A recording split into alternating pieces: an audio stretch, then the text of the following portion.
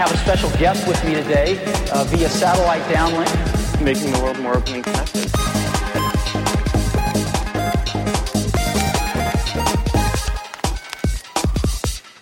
Welcome to the Today in Tech History podcast, where you learn about a few tech-related events that occurred today, April 20th, from history.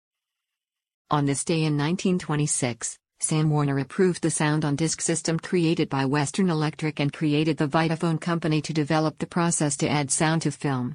On this day in 1940, Vladimir Zworykin and his team from RCA demonstrated the first electron microscope.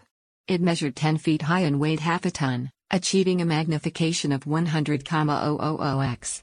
On this day in 1964, the first AT&T picture phone transcontinental call was made between test displays at Disneyland and the New York World's Fair.